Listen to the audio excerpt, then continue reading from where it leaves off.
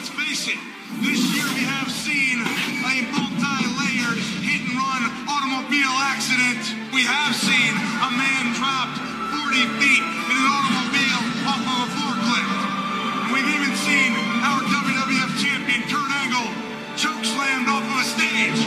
But make no doubt about it, it will come to an end in Armageddon because 6 men will fight for the WWF Championship in a Hell in a Cell match. My God! Hell in a Cell!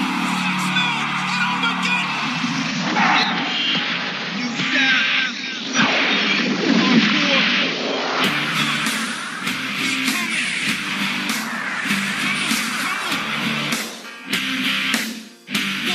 One, two, now. Sweet home Alabama. Where the skies are blue. You know, sweet home Alabama.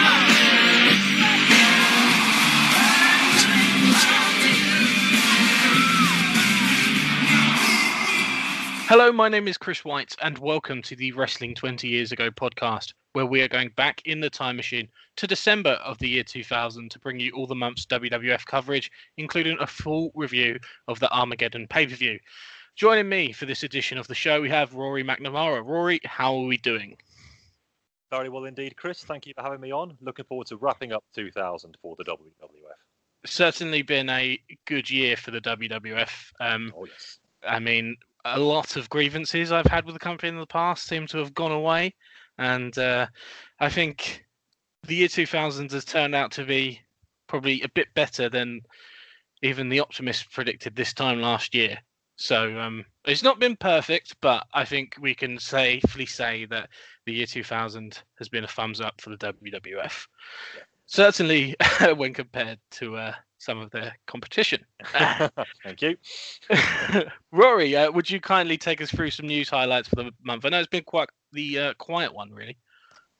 Our competition. I come here to forget about all of that stuff, Chris. Please don't remind me. Otherwise, a very quiet news month for the WWF in December. Pretty much winding down. I rather suspect they're keeping their powder dry for a big 2001. But a couple of things I did think it was worth flagging up. The very febrile ground that is a Vince McMahon interview caught my eye especially. It's been said that his big mouth, you ever heard of such a thing, is hurting XFL ad sales.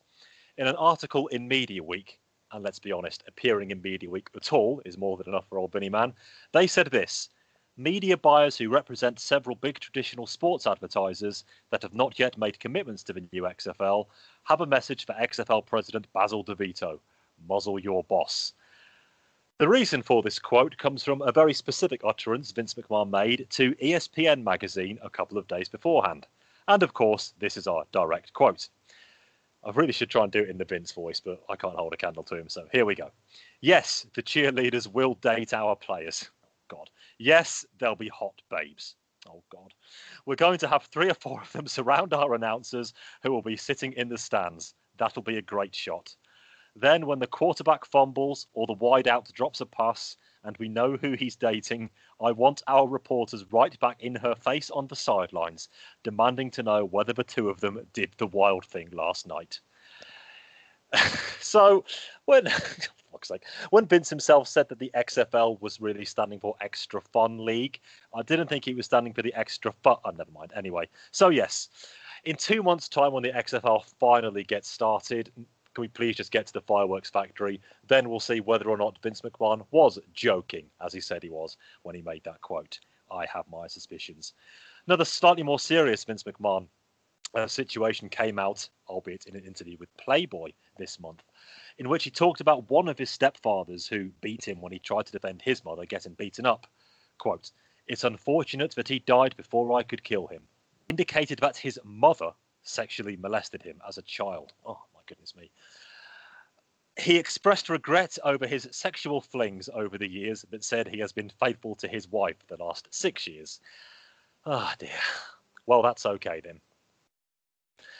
And the only other real bit of news I've been able to glean for you this month, listener, is related to the Road Dogg, Brian James, suspended indefinitely for reasons that are disclosed as undisclosed.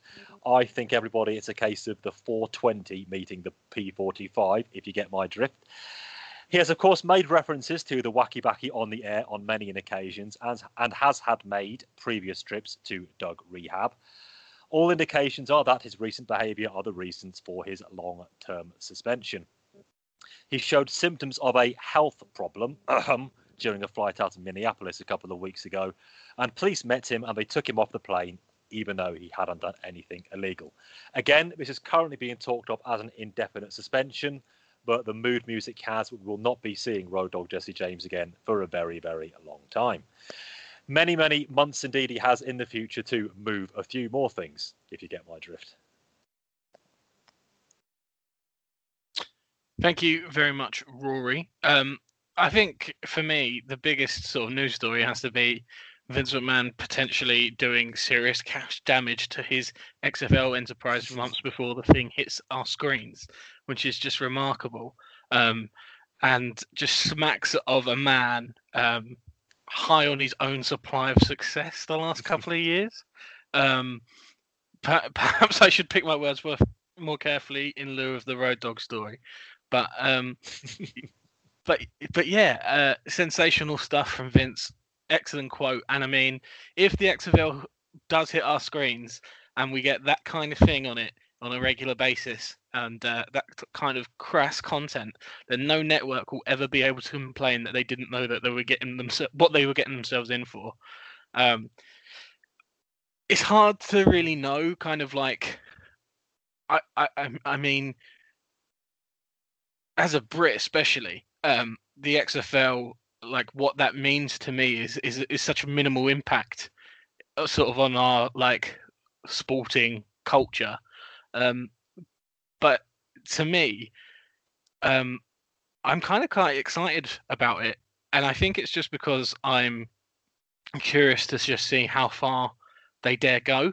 And if Vince McMahon is a man of his word, or if he was really just joking. What do you think deep down, like, Vince has planned for this league? Like, are we scraping the surface here, or will we take a step back from kind of these kind of comments and that kind of content and maybe be a bit more of a serious sports organization? Well, I've got another quote from that interview related to his comparisons with the NFL. Let's face it, I wouldn't fit in the NFL. I'm a bit of a maverick and somewhat of a non-conformist. With the control suit-wearing freaks in the NFL, I wouldn't fit. So there's never going to be room for me in the NFL, nor would I want it. It's too stuffy, too stodgy, and not enough fun. There he goes again with the fun. I think I know where he's headed with this, Christopher. It's certainly something to look out for with a very keen eye as we move into 2000. I think the word is rubbernecking. Be describing my interest in this one when February rolls around. Rock, we are less than a week away from one of the biggest challenges of your career, competing for the WWF title in a match you've never competed in before. A Hell in a Cell match where you and 5 other men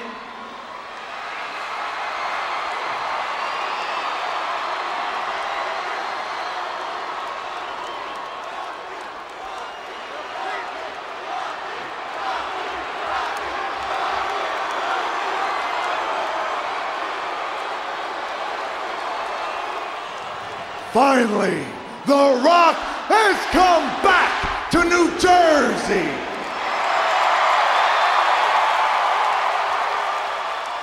Just as sure as for the very first time Kevin Kelly, The Rock, stood right in this arena and called you an ugly hermaphrodite, is as sure as this Sunday night at Armageddon, The Rock will be in Hell in a Cell. This is going to be the most brutal match The Rock has ever been in. The dangerousest match The Rock has ever been in. The Hell in a Cell. And it doesn't matter, Kevin Kelly, what you call it. Whether it's called a Hell in a Cell, a Rage in a Cage, Penis in Uranus, the only thing that matters is that The Rock is going in this Sunday night to do exactly what he does best, lay it, smack it down, and get back The Rock's WWF title.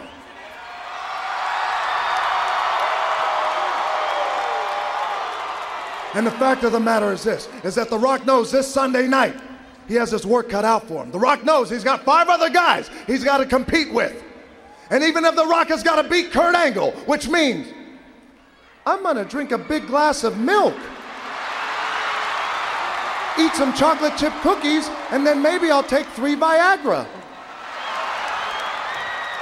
Or maybe The Rock is going to face Rikishi, beat Rikishi. I did it for The Rock. I did it for the people. I did it. Shut your mouth, you thong-wearing fatty. Or maybe even The Rock has got to beat The Undertaker, the American badass. Beat him so bad that one more time he'll raise up. Rest in peace. Or maybe The Rock has got to beat Triple H himself, which means he's got to beat the game in the middle of the ring. And he has a $2 slut for a wife. Oh, my. I can't believe he's saying this. Stephanie is not a... And there's one left.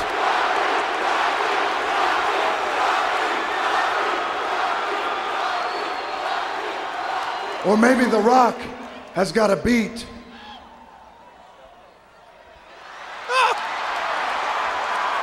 Stone Cold Steve Austin, which means I gotta get in my pickup truck, drink some Steve Weisers, listen to some Backstreet Boys. What? Backstreet Boys? And that's the bottom line, cause the great one said so. Backstreet Boys? Oh, Bridge Boys maybe, but it's gonna be every man for himself Sunday on pay-per-view.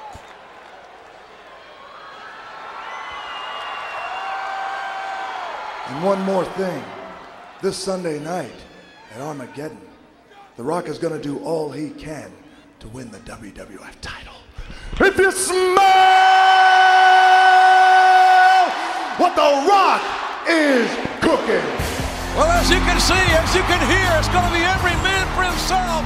For first time in history, 6 men inside Hell in a Cell. We do have, I think, one of my favourite segments of the whole year to talk about, and a segment that I did in fact nominate for our end of year award show. Sadly didn't make the final cut, but as you have just heard in full, the backstage interview with The Rock from the 4th of December edition of Monday Night Raw, there's no way I could give any description of this that would do it justice, and hence why you've heard the interview, the promo in full on this show. Kevin Kelly interviewing The Rock about the Hell in a Cell match at Armageddon, the 6-man Hell in a Cell match for the WWF title. The Rock, he points out it's his first time in a cell. It's the most brutal match he's ever seen, and he wants to get back his WWF title. He runs through impressions of the 5 men he'll face in the cell, and it's just one of the better promos I've seen Rock cut, but because he's absolute best here. It's like peak Rock. Rory's just sensational stuff. Absolutely is. And there's very little we can say that could even come close to remotely adding anything to the majesty you've just reveled in for the last 3 minutes. That said, I have got a couple of things I do want to bring up, curmudgeon that I am. In our end of year award show, as you have mentioned there, Chris, indeed this came very close to making it into our best segment. You nominated it, I nominated it, it missed out by 1 point, so blame everybody else for it not making it. But having said that, and the fact that, and if you haven't listened to our review show yet, this isn't much of a spoiler when I say on there it would have been a travesty if The Rock hadn't won any one of our very best awards. Not exactly going too far off grid by saying that. However, especially this year, there has been a bit of a format to The Rock's promos, and I'd just like to share it with everybody. Chris, if there's anything I've missed here, do chime in, but I think this one is rather comprehensive. Your average Rock interview goes like this. Look off camera while interviewer relays current situation. Put hand in front of interviewer.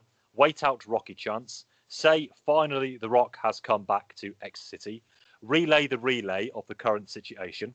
If interviewer is Kevin Kelly, call into question the content of his underpants. Come up with 3 rhyming or alliterative puns on forthcoming match or opponent. Tell audience said outcome will involve smack being laid down on all candy asses. Wait out further Rocky chants. Make mention of any object that could be involved in forthcoming match or with forthcoming opponent, and detail how it will find its way up said opponent, candy ass. Get serious. Talk about smoke clearing and all being said and done, and ask everyone if they are able to get a whiff of his current repast.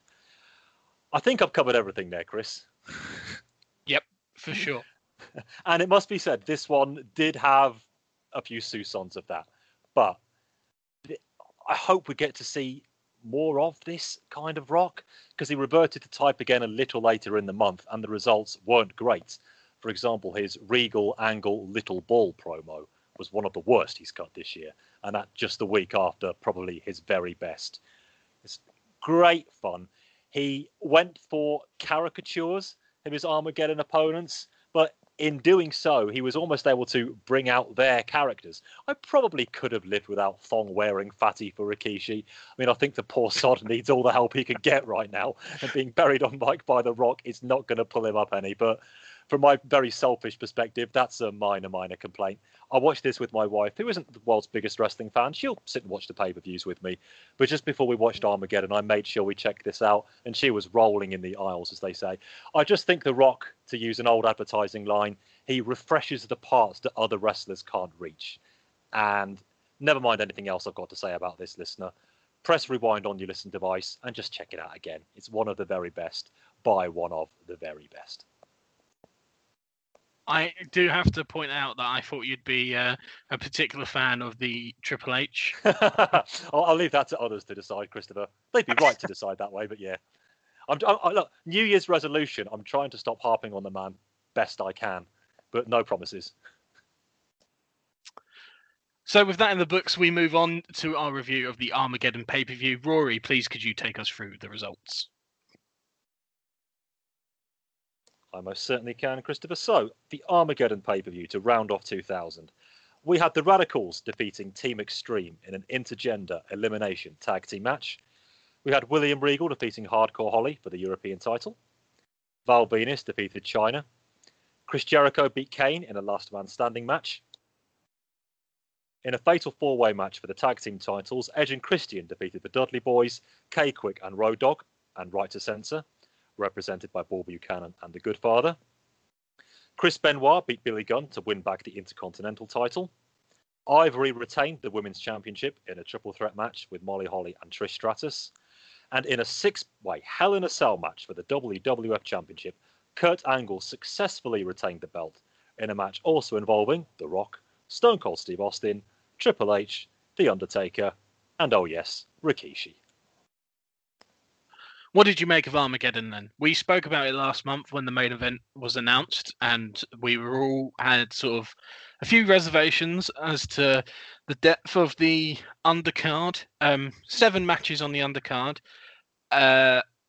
Mixed degrees of success, is it fair to say, or maybe you're slightly more positive than I am? I did say last month when we were previewing the 6-pack challenge Hell in a Cell WWF title match, unwieldy titles a go-go, that it might show up or at least really test the strength of their roster. And just looking back at the matches now, I'm not sure they really met that test. We'll talk about each match in turn as we get there. I think I would have been a little more unkind to this show had it taken place earlier in the year. Now it's December. What a year they've had. They can probably afford to take their foot off the pedal a bit. There were times here they were coasting, and you could tell that the real story was being saved for after this pay-per-view, and we'll talk about that a bit later on as well. But a lot of good stuff here, a lot of good action, a lot of good performances. I wouldn't say anybody phoned it in for an early Christmas break, other than the obvious person we'll get to much later on. But a lot of sharpening up could have been done here, but it was nearly Christmas, so I can understand why they didn't. Yeah, I kind of had pretty low expectations for this in terms of the main event was obviously being promoted as this huge, epic match. Did it meet those standards? No. Was it a very good pay-per-view main event for a B-level December pay-per-view? Yes. The undercard had some good points. Nothing like absolutely horrid on the show. I did kind of my biggest issue with the show, which I suppose we'll talk about in great detail later, was kind of like I came out of it and I was like expecting this pay-per-view to kind of set the stage for 2001. Like, we're heading into the Rumble. WrestleMania's 2 or 3 months away. I kind of like to know the general direction. And obviously, we've got this 6-man main event for the title. All these pre-established feuds and rivalries. And there's kind of no payoff or resolution to any of them. And it kind of just kept things ticking over. When, in a way, I was expecting more of a sort of reset to a lot of these. I think it's safe to say that one man in particular was maybe written out of the main event scene in the Hell in a Cell match. But with the exception of him, it kind of felt like there was as much resolution as you'd get on like your average episode of Raw. Not to say this is like the be or an end all sort of blow off pay-per-view, but I expected a bit more gist of a direction as to what 2001 would look like. But on the whole, I think I was pleasantly surprised with this show because it was a one-match show in terms of hype and promotion, and I think that match delivered. Maybe not to the level that the WWF had promoted it, but certainly to my own expectations. So we are welcomed to the show by Ross and Lawler with the cell hanging low over the ring. They tell us that Foley has promised to resign if anyone's seriously injured in tonight's main event. Patterson and Briscoe meet Vince out of his limo. Vince is insistent that the Hell in a Cell match will not be going ahead. During the build-up to Armageddon, he'd been trying to get people to back out of the Cell match as he thought it would be bad for business and he was worried about protecting his investment in his wrestlers. The opening match is the intergender elimination tag team match between Team Extreme, consisting of the Hardys and Lita, taking on Radicals represented by Malenko, Guerrero and Saturn. So a bit of context and background on the storyline here. Malenko offered Lita a shot at his light heavyweight title, provided that if she lost, she would go on a date. Lita lost the match to the Texas Cloverleaf, so she was forced on the date. In the restaurant, she says that she wants Malenko. They head back to a hotel room.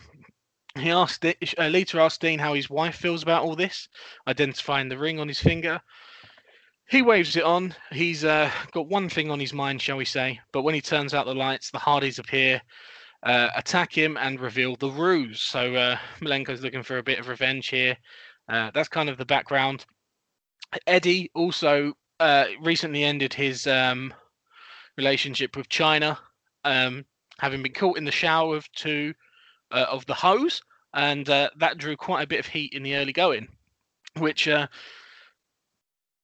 didn't last for too long, shall we say, as Eddie Guerrero is in fact the first elimination in this match. So Jeff Hardy holds the top rope to counter an attempted Hurricane Rana.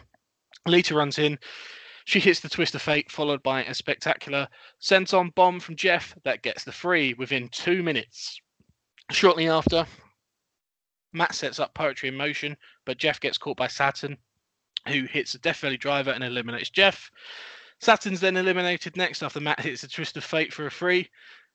Terry comes to the ring. She slaps Matt. Lita tackles her, and in the confusion, Malenko rolls up Matt and eliminates him, leaving Lita to take on Malenko one-on-one.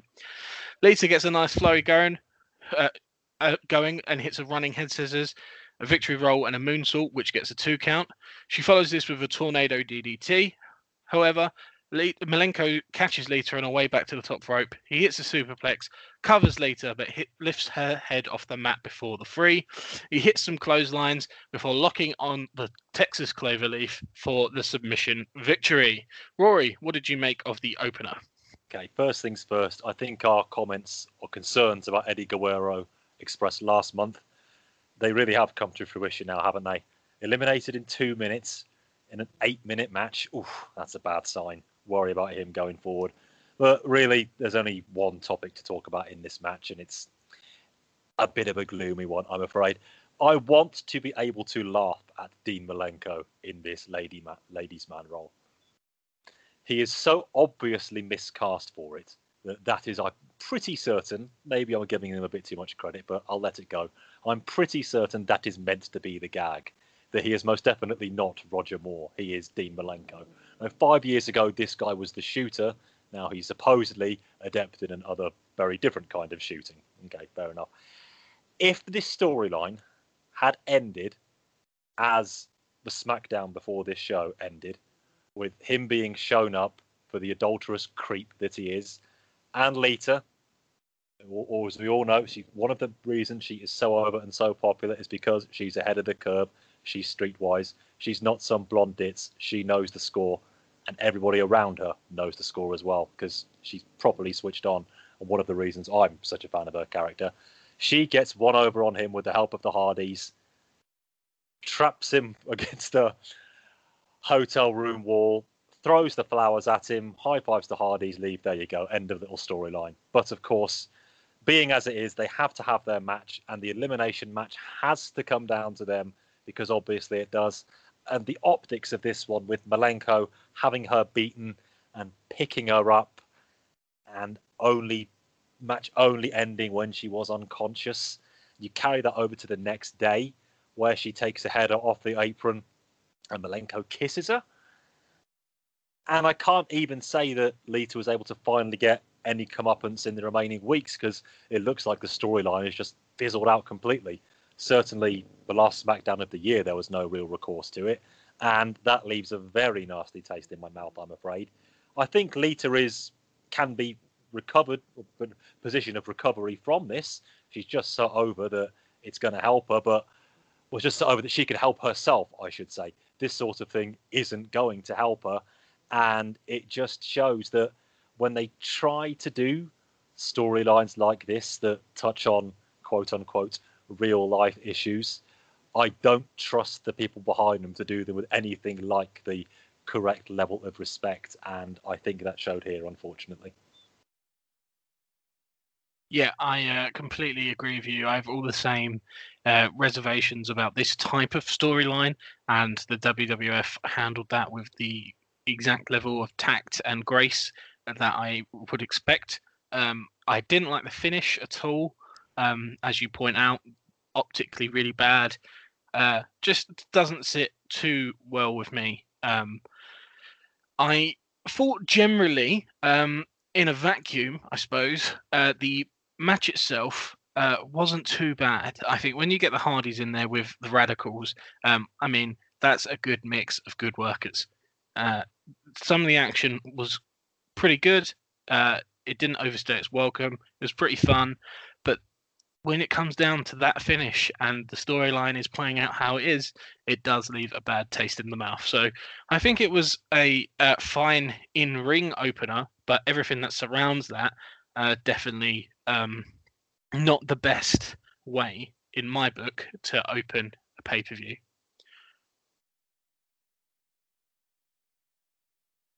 Next up, William Regal defends his European title against Hardcore Holly. Holly gets a pop on the way out after he's announced as from Alabama, and he gets off to a hot start in the match until Regal catches him with a boot, slows the pace right down and takes control. Holly hits a drop kick followed by Falcon Arrow and a leg drop from the top, which gets a 2 count for him. He reverses an attempt at the Regal cutter and hits a forearm. Raven runs in, he hits a DDT on Holly while the referee is distracted, which allows Regal to get the cover and the win, retaining his title around 5 minutes. Rory, what did you make of this one? I'll be honest with you, Chris, I'd forgotten Raven had even interfered in this one, so there we are. Otherwise, this was, it genuinely did. I only watched it a couple of weeks ago again. So this really was the equivalent of their match last month. And we weren't too hot on that one. Regal just needs the right opponent, but I'm not sure said right opponent is anywhere out there for him in North America. I hope I get proved wrong. And I am still as mystified as Holly's online popularity as I was last month. So there you go. Yeah, just the match. I mean, relatively inoffensive, but also not something I need on my pay-per-views. So I suppose it was fine for the amount of time it was given. but it was certainly of no benefit to the overall package of this show. Definitely not a pay-per-view match. No. Backstage, we're shown footage of Angle hitting Rikishi in the head with the WWF title on SmackDown after Triple H, Angle, and Rikishi had laid the other three men in the main event out. Angle was clearly coming off of that SmackDown, not allying himself with the other two. Kevin Kelly asked Rikishi if he's concerned about how Hunter will react, but Rikishi says he sacrificed everything to become for a chance to become the WWF champion. An alliance or no alliance, he will sacrifice everyone else in this match to win the title. Next up, Chyna faces Val Venis, who's accompanied by Ivory. Chyna comes down the entranceway, meets Val and lands some forearms. Chyna has control in the early going, but Val makes a comeback with some knees and a Russian leg sweep. Val goes up top, looks for the money shot, but Chyna rolls out the way. She looks to follow up, but Ivory grabs her leg as she comes off the ropes. Chyna chases Ivory around the ring, but when she returns, Val hits her with a fisherman suplex to pick up the win. Post-match, Chyna looks to powerbomb Ivory, but Val attacks and hits her with a sit-out powerbomb. Thoughts on this one? Yeah, this is another match which has been overshadowed by what happened on the TV shortly afterwards, when Right to Centre teamed up to give Chyna a spike pile driver. First time we've seen a pile driver in the Federation for a good few months, actually, so they're clearly trying to really put all their eggs in one basket with this one, and they're teasing that Chyna's career might be over. And again, hate it when they do that sort of thing with worked injuries. This match, again, was okay. Unlike a lot of people, I am most certainly not precious about Chyna getting in the ring. I think people need to get over themselves. On the other hand, because she has been a genuine in-ring competitor for getting on 2 years now, I do think we need to try to hold her to a pretty general set of standards. I think that's fair and understandable, and I don't think she would want it done any other way. But I think by that respect, she hasn't come on as a worker. I remember we were talking about her matches with Jericho this time last year, where Jericho was so obviously walking her way through even some of the more base level sequences. And I don't think she's improved in any real way, shape or form. Certainly not that I can see. Val's a perfectly acceptable worker, but no more than that. So I think he was struggling at times to hold it together. Again, they were helped by the rather short match length. It clocked in at 5:03, probably just as well. But if Chyna is going to make some sort of dramatic comeback from this, which is what I expect, I think she's just going to have to mow through Ivory. After that, if they are going to put her in some of the better women's workers, which again raises its own questions, then I think we'll really see how much Chyna has improved. I'm going to be very, very polite and say she's hiding her light under a bushel at the moment, but I think I might be proved wrong on that one very quickly too. I think she's regressed. Yeah, you're probably right. Yeah, I probably agree with you. Yeah. I used to be quite high on Chyna, and I don't know if it's just like I don't think it's through lack of opportunities, but like if she was gonna begin to kick on as a good worker, I think it would have been during that time when she was having all those matches with Jericho.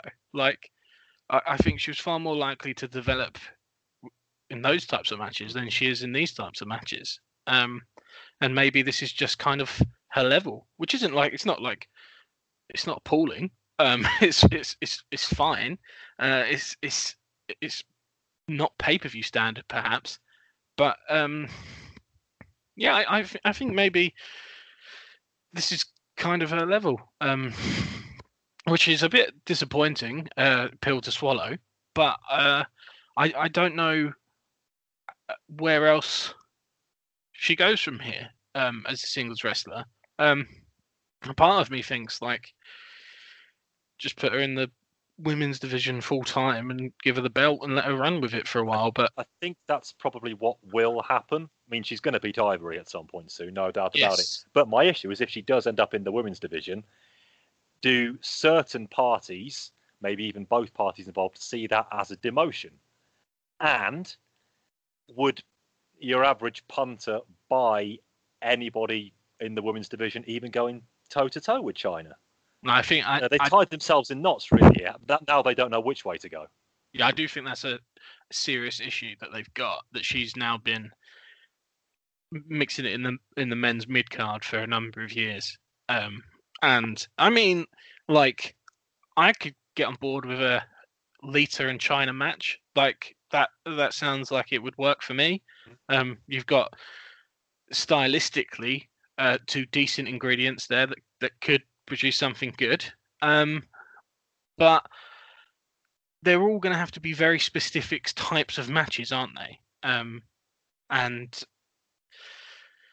I don't know that her being in the division is good for the rest of the division. It might be good for China from where she currently is, but I don't know that it's good for anyone else. So I do think they're at a bit of an impasse, and it's kind of hard to know what step to take next with her, really. You can't just dump her back to being the cold glazed ballet that she was in, or ballet with a difference that she was in 97, 98. You can't go back to there. That ship has long sailed. I mean, when she first made her appearance in the 99 Royal Rumble, we thought, oh, this is something a bit different.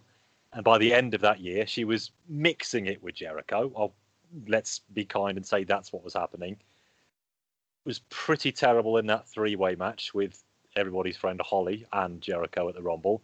And from there, when she's been called upon in the ring, it hasn't happened.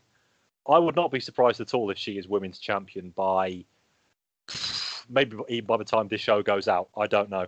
But whatever she's doing, ends up doing now, it's a waste one way or the other. And I think the reason for that is when they first started pushing China in the ring in early 99, they didn't know then what the end game was. And now they're being found out. Or maybe they were just massively optimistic with the end game and saw perhaps a potential future main eventer or let's something. Not forget, like that. There's only SummerSlam 99 for a week or so. She was in that main event. Yep. I mean, at one point, I reckon a lot of people would have been on board with a potential Hunter v China match. Yeah. Not necessarily for the title, but certainly in the upper 2 or 3 matches on a pay-per-view. And then once she's there, it's not hard to fit her in for a title shot on pay-per-view somewhere in the calendar year. And maybe that's how they envisioned it. And if that was the plan, I think maybe props to them for not necessarily doing it anyway, because it hadn't necessarily gone how everyone wanted it to. And we're in a bit of a sticky spot here, but I don't think it's like completely irredeemable, but it's certainly an uphill battle from this point, where there was a lot of goodwill and stuff before, and I think it's now certainly a lot trickier. Moving on to a backstage segment, Stephanie McMahon calls Vince into a dressing room. She wants to speak with him, but Vince tells Stephanie he's hurting and he doesn't want to talk about his divorce right now. Stephanie says she's hurting as well, but it's because she's afraid for Triple H in the main event. Steph says that Triple H beat Mick Foley in the cell last February, but could barely walk afterwards. And now that he has to face 5 other men in the cell, she's fearing for Hunter's life. Vince curses Foley and promises to put a stop to this as he hobbles out of the room. We also see a pre-recorded segment as before the show, Kevin Kelly interviews The Undertaker. Taker says that when he enters the cell, he unleashes an animal. He talks about what he's done in previous Hell in a Cell matches, and we get footage of Taker's matches with Michaels and Mankind spliced in. Undertaker said that he made both of these guys famous, and the only question was to who he was going to make famous tonight. One thing I noted here, interesting how there's no mention of the cell match with the Boss Man, isn't it? We made that one famous. Yes, indeed. Finally, before we get to our next match, another non-wrestling segment, as we have Vince McMahon coming out to the ring. He gets on the mic and reiterates that he meant everything he said on SmackDown about giving the WWF fans his life and demanding a divorce from Linda. Vince says he also meant it when he expressed concern over the well-being of the 6 men inside the cell. but his sympathies for them have fallen for deaf ears and been trivialized by Mick Foley. He wants 5 seconds of silence from the crowd to contemplate the potential consequences of the main event and asks the crowd to stand in support of his plea, and obviously they do not oblige. Vince says that everyone in the arena will have the horrific consequences of the cell match on their conscience, as well as Mick Foley. That sure was a long stretch of non-wrestling on this wrestling pay-per-view. So we head straight from that into a video package about our next match, as Last Man Standing contest between Chris Jericho and Kane. 2 months of rivalry born from Jericho spilling coffee on Kane. And we are here. Last Man Standing. Kane goes out to meet Jericho in the aisle and the two fight their way backstage. After some technical difficulty, we finally cut back. Kane grabs an anvil case and throws it at Jericho, who ducks it. Kane misses a shot with a shovel and Jericho throws sawdust from the back of a truck into Kane's face. More on that truck later. The two exchange shots when Mideon accidentally stumbles into the brawl and both men beat him up. Jericho fights Kane back out to the arena and throws him into the guardrail. Kane scoops Jericho onto his shoulder, but Jericho slips out and shoves Kane into the ring post. Jericho rams Kane into the ring steps before they head back into the ring, where Jericho hits a reverse elbow off the top and lays in some punches. Kane comes back, driving Jericho into the ring post and continues to work him over before he puts on a chinlock, which put Jericho out as he doesn't answer the free arm drop, but Jericho managed to answer the 10 count made by Teddy Long. Kane hits a clothesline off the top, but Jericho goads Kane to keep coming at him, so he hits a big choke slam, but Jericho gets up at 9. Kane grabs a chair, which he hits Jericho in the back with. Kane signals for a tombstone on the chair, but Jericho battles out of it and hits a low blow. Jericho hits Kane in the head with a steel chair, but Kane gets up. Jericho follows with a missile dropkick and a bulldog, puts the chair on top of Kane and hits the lion salt. Kane gets up at 9 and delivers a big boot followed by a press slam to the outside. The two fight up the entranceway. Kane sets up a table and attempts to chokeslam Jericho off the sound box, but Jericho battles out of it and hits a bulldog on the table instead, though the table doesn't break and rather just collapses. Jericho then shoves a wall of prop barrels over and they fall on top of Kane, or rather kind of like fall next to Kane. We can clearly see on the shot they don't really touch him. Kane buried under the barrels. The referee counts to 10, and this match is finally brought to a close. Rory. This is one of those situations where the build hurt my enjoyment of the match, because in a vacuum, as we look through so often on this podcast, I thought this match was pretty good, to be honest. Last man standing matches, Texas Death matches, as I've said before, they need to be especially excellent to really grab my gear. The match at Fully Loaded, involving Mr. Jericho, certainly was one of those. This wasn't up to those standards, but it was still pretty good. I thought it was well timed. I thought it was well paced. I thought the brutal spots came at just the right time. It was the right amount of them without it getting gratuitous. I thought they worked the 9 counts on just the right side of believability. There was enough going on where there wasn't too much just lying around instead of action. And the crowd were behind Jericho enough in this one where when Kane did get out at 9 a couple of times, there was some genuine drama. All of that is good. They kept the pace up for those 15 minutes. And I think in that respect, we do need to give them some credit. The problem isn't really their fault. It's this whole bloody feud, which I've now had the pleasure of commenting on all 3 of their matches on. And I could not be happier to see this one end. I think Kane's going to be all right. I think somebody of his stature isn't going to affect him, but this has done more harm than good for Jericho, and he wasn't exactly head and shoulders above the rest going into this one. I'm going to say it one more time, hopefully for the last one. The feud started over a bloody cup of coffee. They can deny it all they want. Yes, it did.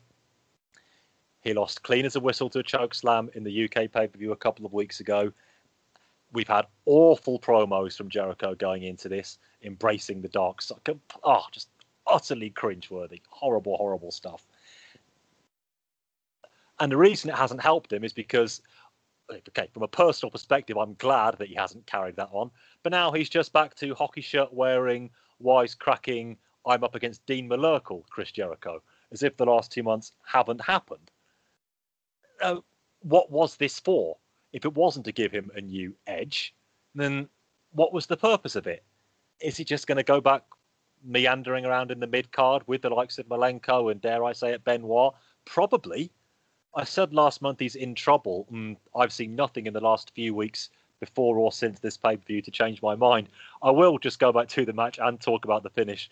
Though that finish was far too cute, wasn't it? The barrels didn't even fall at a 45-degree angle.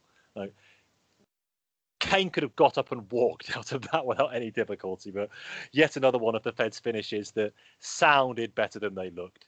And last month I made far too many references to who was in creative control, so I don't need to do that again now. It's definitely a bit more in creative control. Anyway, match itself, in its own right, was better than fine. Both worked hard. Both gave us put in a good shift, as we like to say. But from Jericho's perspective, he might have won the match, but I think the real war, he is certainly not going to be the last man standing in that one, I think. Yeah, I'm really quite worried for Jericho based on the last few months. They've been really bad. I don't know where it all came from, but it has been poor. I thought this was quite a dull match. I'm willing to admit that probably a large part of that was like ingrained in me before they were out there, that I was like, oh god, again. I was already down on it, so they were struggling to win me over from the off. But yeah, in my head I was just thinking back to Fully Loaded, the last man standing with Triple H, and I was thinking, how have we got from that to this? And then comparing Jericho then to now, comparing that match to this match, and I think it's probably harsh on the two men in terms of the actual like in-ring work from here, bell to bell, to include all of that. But I think it's kind of fair to assess the wider context of the match with all that in mind. And like, it's been a disappointing back half of the year for Jericho, probably worse than anyone imagined it going. And that finish was really poor, really cheesy. The one good thing coming out of it, I thought, was that at least it's over with. And like you, I'd be far more optimistic about Kane heading into 2001 than I am Chris Jericho. And I think, like, with the main event scene, if you're going to have like your top 6 guys in a rotation, I think it's safe to say that Rikishi's been bombed out of that picture, as we've already alluded to. And if you're going to have one step up, I think right now that would be Kane. Despite losing this match, he would be the sort of person that's sort of in a ready-made position for it. So I suppose in a way this feud's done okay for Kane, but certainly Chris Jericho's stock has rarely been lower since he joined the WWF. And if you'd have told me that after Fully Loaded, I wouldn't have believed you. Fully Loaded, he was molten hot. Yeah, it was gateway to the main event, genuinely. And now he's still over, but it feels like a courtesy overness. Yeah, it's like, oh, we remember when this guy was good. Like, that's how, like, that type of like old favorite over, rather than actually hot. It's all happening. Everybody said 18 months ago, and I was saying, no, give it time, give it time. I was far too positive about Jericho in the WWF, and now I am finally having to hold my hands up. I don't see how he turns this around. I don't think he can. I think so. Coming out of this, obviously, he's back in that sort of intercontinental title picture. Obviously, we're about to discuss a couple of matches before we get there, but Benoit picks the belt up again here. We've seen that match a whole load of times, but I think it's as good as any for Chris to have a reset. For Jericho, I should say, they're both Chris's. For Jericho to have a bit of a reset and try and rebuild. It feels like we're turning the clock back 12 months, but considering where we are, that's probably the best thing for him in the immediate future. I totally agree, but I can see us having this same conversation again 12 months from now. He's going to be spinning his wheels all this time. Wouldn't shock me in the slightest. It really wouldn't. No, I'm definitely I'm not optimistic about it at this stage. But I'd say he's probably got a better shot of turning it around than maybe than China. But that's yeah. This is where we are, everybody. It's not the biggest of compliments, really, for Chris Yeah, Jericho. you're going to tell him that, all right? Backstage, we see Coach ask Foley if he's had any second thoughts about the Hell in a Cell match after seeing what's happened to Kane. I'm just going to let that one hang for a little bit. Foley says that he is concerned, but he's adamant that the fans want to see the match. So because of that, it will go ahead. We move on to a fatal four-way for the WWF Tag Team titles with Bull Buchanan and the good father of RTC defending against the Dudley Boys, Road Dogg and K-Quick, and Edge and Christian.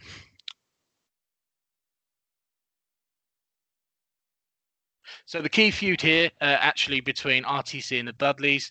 On SmackDown, they'd pretended to join RTC in order to put Richards through a table.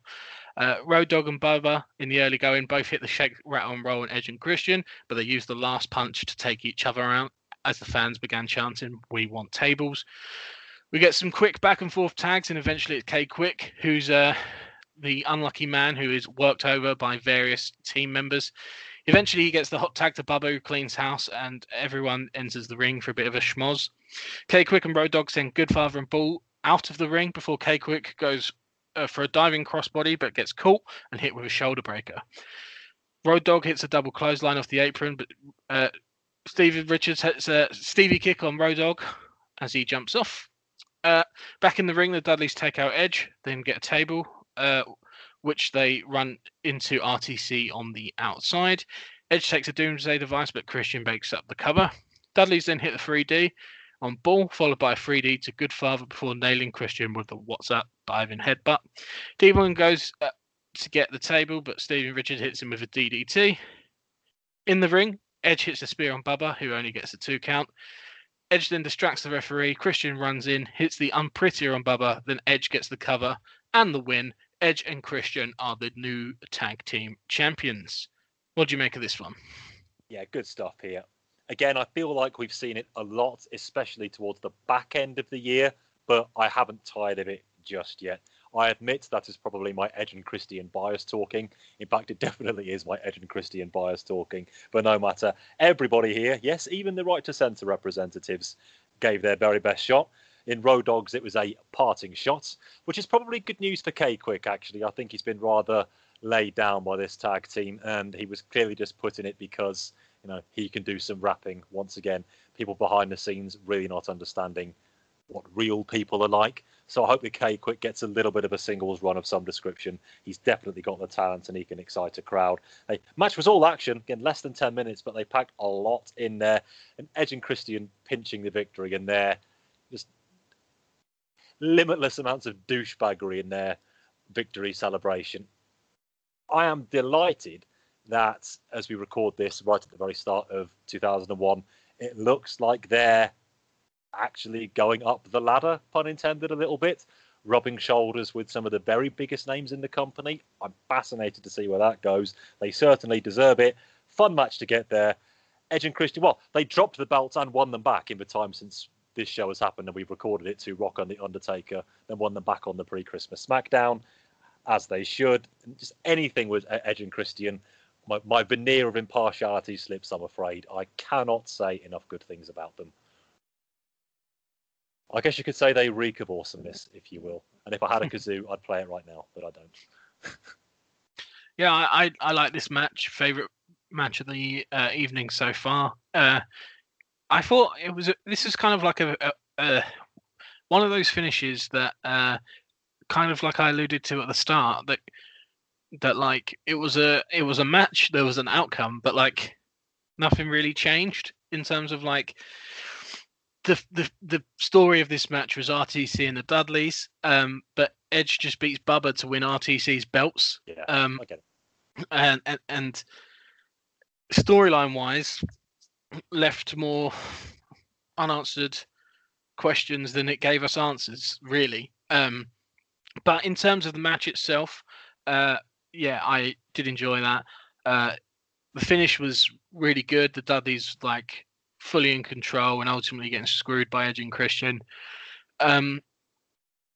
Yeah, and the fact that RTC didn't really play into the finish at all, a little odd, but generally, really good stuff from everyone involved. I think, I mean, I don't know too much about him, but as you alluded to in the news, Road Dogg is no longer on our screens.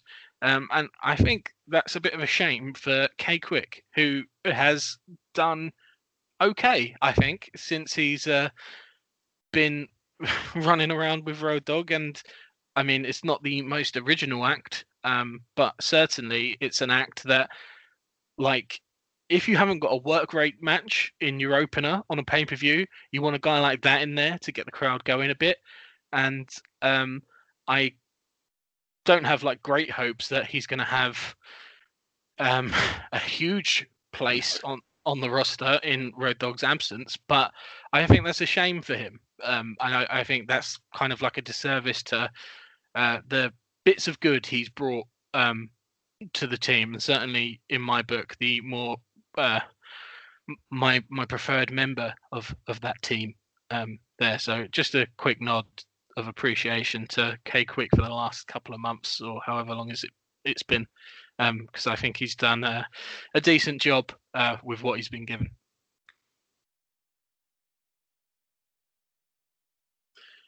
Next up, we have Billy Gunn defending his Intercontinental title against Chris Benoit.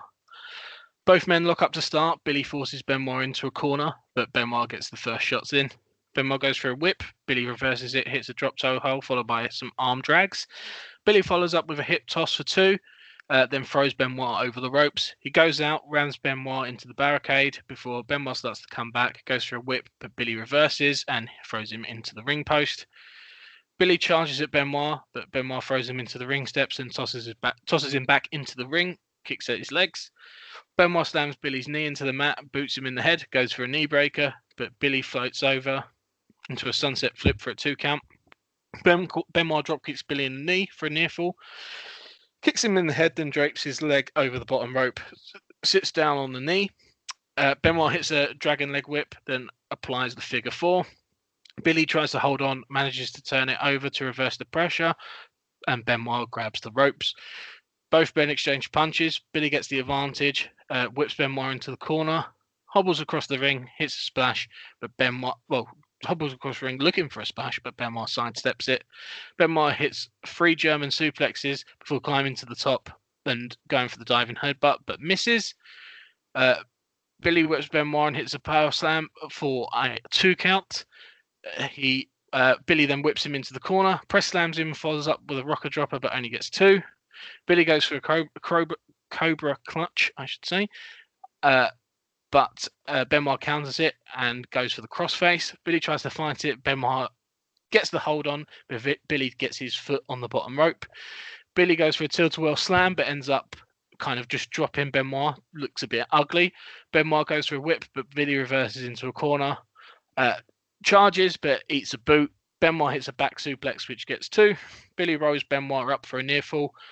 But that is it for Billy, as Benoit counters it into the crossface, and Billy Gunn taps out to give Chris Benoit the submission victory and his 3rd Intercontinental title after around 10 minutes. Rory, what do you make of this match? For you, Billy Gunn wearing the IC title in 2000. You can stare at it all you like, but you're never going to see anything in it. Like the person who pretends they can see the unicorn in the magic eye picture and they really can't. That was me looking at trying to convince myself, again, for the sake of impartiality and impartiality only, that Billy Gunn could deserve being IC champion in December 2000. But lo and behold, it didn't happen. And this match was really a formality in that regard. We got to where we needed to be, so thank goodness for that. Actually, the 10 minutes of action were fine. I thought Billy gave a decent account of himself in this one, all told. He acquitted himself by his own low standards, if you will. Benoit was Benoit. Wrestled rings around the guy, really. Gunn just about managed to hold on. And judging by the TV afterwards, I don't think we're finished with Billy Gunn yet, so yay. But as right as it is that Benoit is holding gold again in the Federation and once again showed his supreme skills at getting a very good match out of an opponent who could never qualify as very good on otherwise his best day, it's still the IC belt back with Benoit, and not on, at least not yet, on quite the same scale as Jericho, but the levels of the ceiling and what that ceiling may or may not be made out of, they're looking pretty clear to me for people like Jericho and Benoit. For now, I'm okay with Benoit holding the IC title, and Billy Gunn not holding the IC title. He can hold whatever he likes, as much as I care. But once again, we're just going round in circles with some people, and I hope there's a long-term plan. Well, I fear that this is the long-term plan. It's weird, isn't it, that I don't think if you would have picked Chris Benoit, Chris Jericho, and Kurt Angle from the triple threat match at WrestleMania, that their trajectory. I don't think any of us would have correctly predicted the trajectories of all the rest of the years. That Kurt is the WWF champion and defending it successfully on pay-per-view. Okay, the finish is the finish, but like, alas, that remains the fact that he is the champion. He went into pay-per-view champion and came out of it as the champion. Main event in shows and has been pretty much in the main event scene for like months and months and months now. And Jericho and Benoit are kind of, at best, right back where they were in Benoit's case. And in Jericho's case, went up a bit, but then fell a hell of a lot further. It's just interesting to me that Kurt, having had so little time in professional wrestling, has found himself where he is. And those two guys with vastly more experience are where they are. A lot of it I know is to do with like just, I mean, Chris Benoit, as wonderful as he is, he's not going to be playing a Kurt Angle character, is he? They're two very different men, very different types of charisma. That isn't to say that I prefer one over the other. I think they're both brilliant, but maybe Vince McMahon has a preference for a guy of their stature, shall we say. I think kind of when I look at Kurt Angle and where he is and where he's been this year, it does give me hope that Benoit can do similar. And he's someone who has been in main events this year as well and had close instances of becoming the guy and winning the belt. And it just feels to me maybe that as we're heading into WrestleMania sort of season, we've got the Rumble coming up next month, and we head into that period where he isn't in the plans for now. That doesn't mean that he wouldn't be an excellent post-WrestleMania feud for whoever is the champion, or something like that. I think Benoit's in a position where they could do that with him. I'm not quite at panic stations yet, but certainly I hope that we're not here in 1 year's time talking about Chris Benoit winning the Intercontinental title on pay-per-view again, as hopefully things will pick up for him over the next year. But it's not quite Chris Jericho levels, but I do have some concerns creeping in about, as you say, potential ceilings. I do hope his dues are paid now, though. I'm not sure they are, but the ignominy of wrestling Billy Gunn for 10 minutes on pay-per-view at the end of 2000, that's the hard yards right there. We now get a pre-taped interview Jim Ross had with Steve Austin earlier today. JR tells Austin his concerns about the Cell ending Mick Foley's career, and asks how Austin could possibly prepare for it. Austin says there's no way you can. He didn't sleep at all last night and he's just running on coffee. Austin says the match won't be pretty. It will be brutality. JR asks if Triple H and Rikishi being in the cell will be a distraction, but Austin calls it just more motivation. Austin says that he can't be distracted by getting revenge because his main focus is the WWF Championship, and says that just like the 5 other men, Austin says that he doesn't trust anyone and wants to get the match started. Before we move on to the WWF Women's title being defended by Ivory against Molly Holly and Trish Stratus. Molly takes Trish down to start, throws her across the ring by her hair, works her over in the corner with some chops. Molly goes for a whip, Trish reverses into the opposite corner and goes for monkey flip, but Molly lands at her feet and Ivory hits her with a clothesline. Ivory and Trish whip Molly but miss a double clothesline and Molly drop kicks them both. Molly rolls Trish up but Ivory breaks up the pin. Trish sets Molly up for a suplex, but Ivory comes along to argue over who gets to hit it. Eventually they both hit the suplex and exchange high five before Ivory double crosses Trish. Ivory covers Molly and Trish breaks the cover and the two start arguing. Molly climbs to the top rope and hits a crossbody on both of them. It covers them, but they both kick out. Molly backstroks Ivory on the ropes and plants Trish with a sit-down powerbomb, but Ivory comes back in and hits Molly. Ivory throws Molly to the ropes and covers Trish, and just like that, it's all over, and Ivory has retained. 2 minutes this one got. After the match, Test and Albert come down, they attack Molly. Crash prevents harm to Molly by attacking them from behind and goading them into the ring.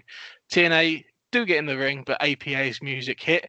Farouk and Bradshaw into the ring. They hit the spinebuster and the clothesline from hell on TNA and get a big pop for the APA. It has to be noted. Rory, what do you make of the match and the post-match angle as well?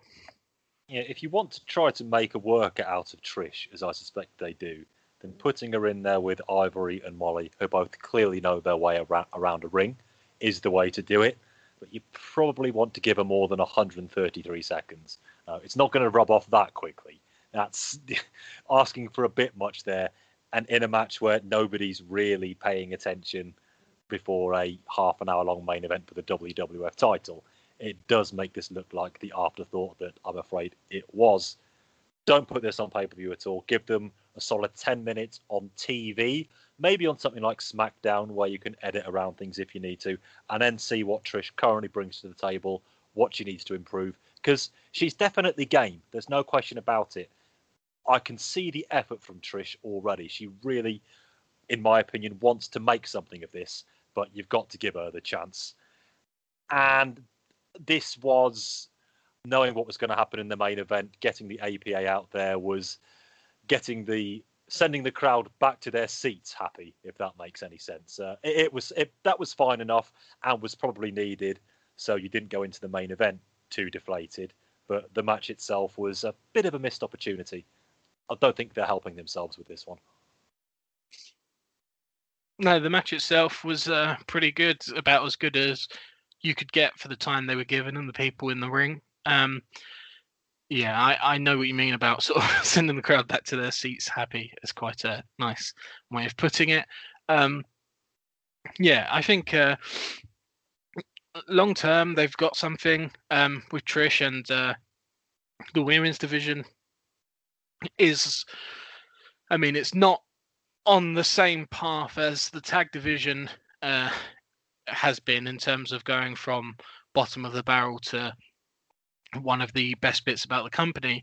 It's a long way from being that, but we've started to make some positive steps in it throughout the year. I do hope that in order for them to kick on again, we're going to start seeing these types of matches given a bit more than 2 minutes on pay-per-view throughout 2001. But for the time they were given, I mean, you can have no real complaints. It's just a shame that it was as short as it was.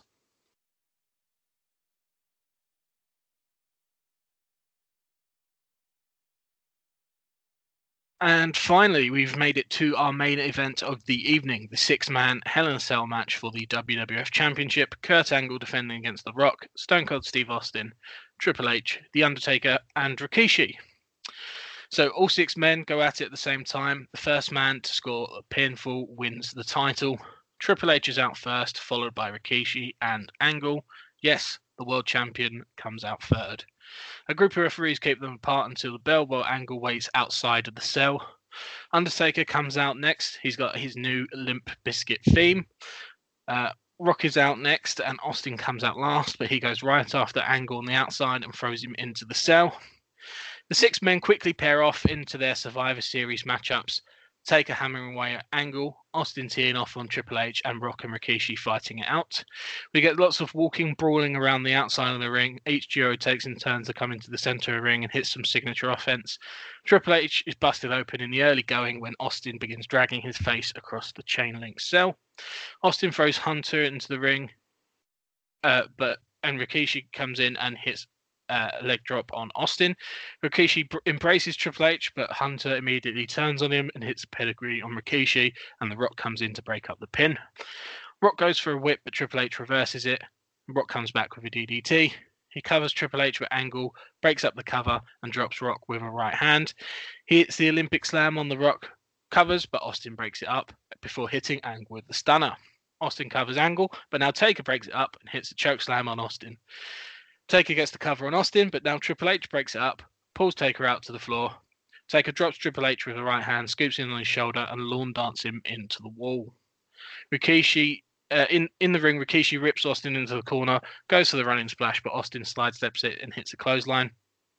Austin clotheslines Taker over the ropes, and then when Rikishi goes for a whip, but Austin reverses it and hits the Fez press. At this point, Vince McMahon then drives down to the ring in a massive truck that has loads and loads of sawdust in the back. He begins barking orders for the workers that are with him to tear down the cell. Directed by Patterson and Briscoe, they attach chains to the cell door and rip it off. They begin attaching them to another section of the cell, but at this point, out comes Mick Foley.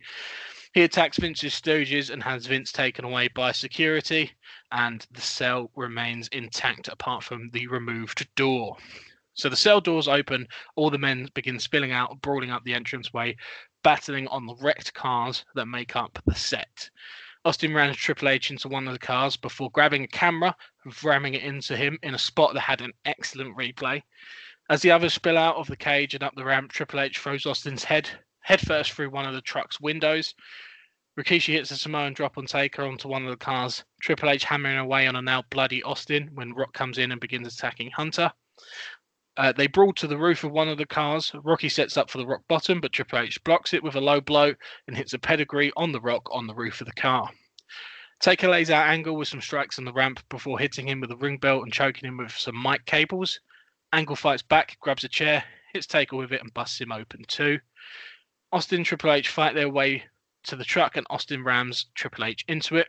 Triple H, to escape, begins climbing up the cell wall and Austin tries to stop him, but Hunter just kicks him away and reaches the top.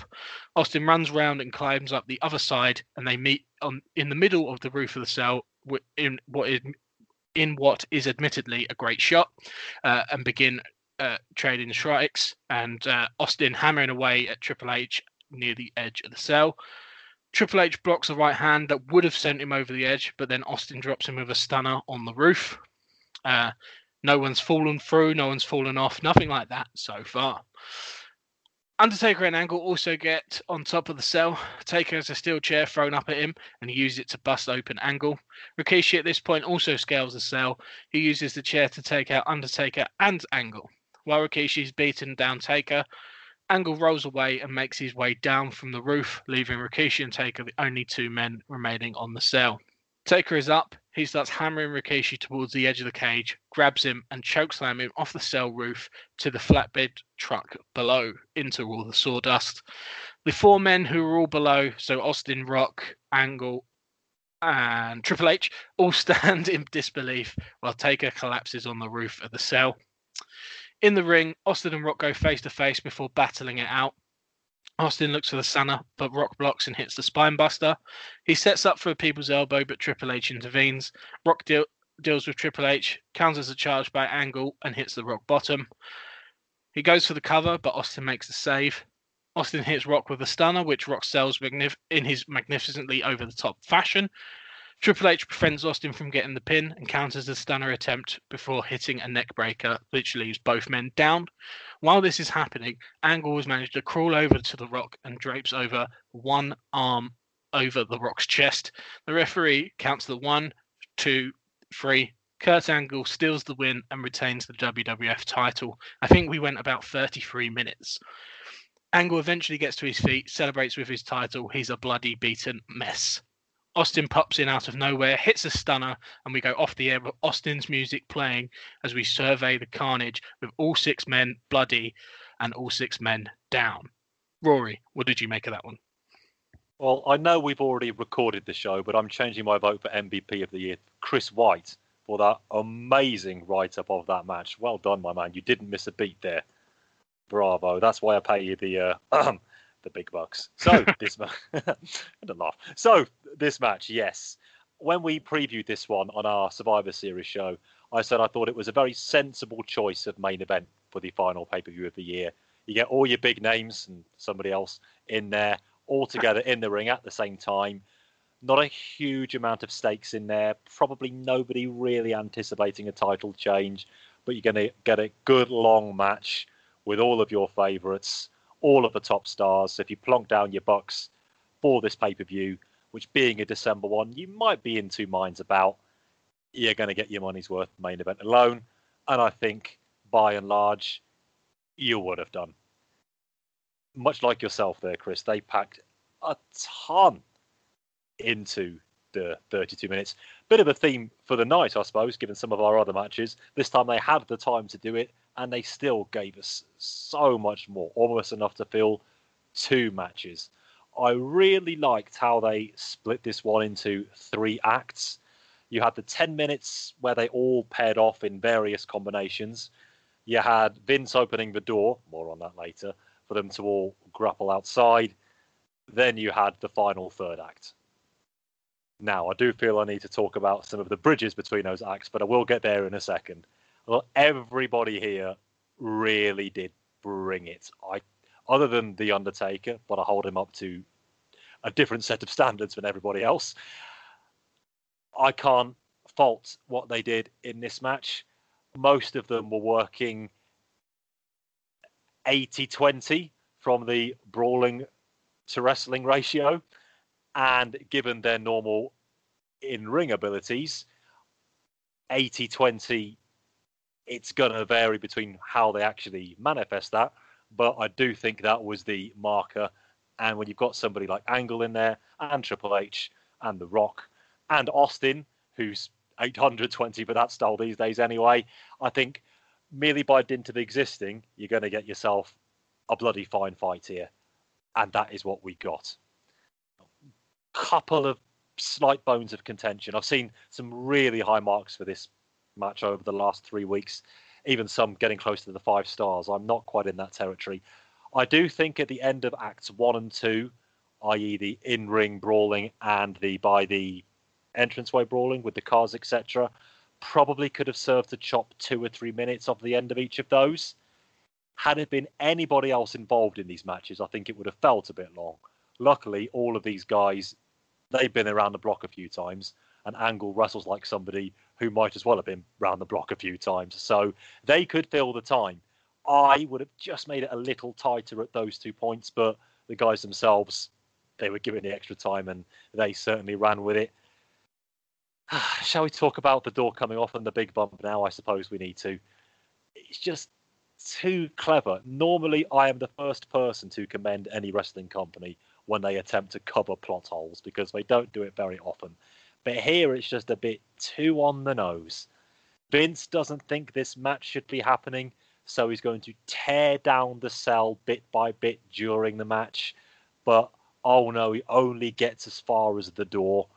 Oh, that's okay then, in case everybody wants to escape and throw each other into parked cars for the next 10 minutes. But what are the chances of that happening? Yeah, okay.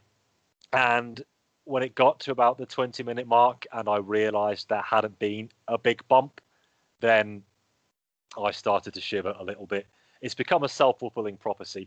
And we've talked about it, Chris, ever since the hushed tones we applied to the match in the Igloo 2.5 years ago, King of the Ring 98. This now, to most intents and purposes, the point of Hell in a Cell matches. And it shouldn't be. It should be the barbarism involved and the fact there's no other way to settle the feud but locking these people into a huge cage. That should be sufficient, but there has to be a death-defying bump. And here it was poor old put upon Rikishi who had to take it. Took it very well. Did something I wouldn't do. Went up there like a total pro. No disputing that. Bump was ridiculously safe. Okay. In the long term, safe is the watchword, and so it should be. I say it a lot on these shows. No apologies for doing so. But much like Foley being handily supported by the Ring in No Way Out 2000, if you need to go through those lengths to make the bump safe, then don't do it. I want all bumps to be safe, but if you need to contortion yourself in order to do so, and there happens to be a pickup truck out there with lots of sawdust in the back parked up against the side of the cell, so a 400-pound man can fall onto it just in case he's up there brawling with the Undertaker, then come on, that's too much of a stretch. But Rikishi did it, and you know, if we remember him for nothing else, and I fear that's the way it's going, then he will always have that. I want to talk about the finish as well. I think this is, not that there are many flaws in this podcast, Chris, of course, heaven forfend, but the fact that we review month by month and don't review straight after the pay-per-views, I think that has affected my comments towards this match. If we had been reviewing this on the day, I would have loved how innocuous the finish was, where all the big guys are just getting into a scrum for 2 or 3 minutes, so close to a win, Angle just rolls over to the Rock into confusion and gets the 3. I loved that at the time. That all of this goes on for half an hour. They've been through the war of all wars, and Kurt Angle just crawls across, puts his hand on the Rock, and there you go. Lovely jubbly. If that had been the basis of the story going forward onto the TV, it would have been great. However, as we'll talk about later, the story coming out of this match was quite different. So Angle winning like that almost just felt like a formality to get to the end of the match rather than anything more important. That was a bit of a shame. I also could have done without Austin's stunner at the end. Save that for the live crowd. Didn't need it here. We know what Austin's like. We don't need a reminder at this point. Angle winning is the most important thing, not Austin not being involved in the decision. But again, all of those in mind, they do bring it down from, for example, this one was never really in contention for my match of the year, but it's one of the very best, make no mistake. And if you were one of those who passed on this pay-per-view, and I can understand why, get hold of this one, fire it up for half an hour. 6 guys, whether I'm fans of all of them or not, going all out on the last pay-per-view of the year. Anytime they could be forgiven for maybe going half-ass, it could have been this, but none of them did. A-games across the board, working exactly the right style for this style of match,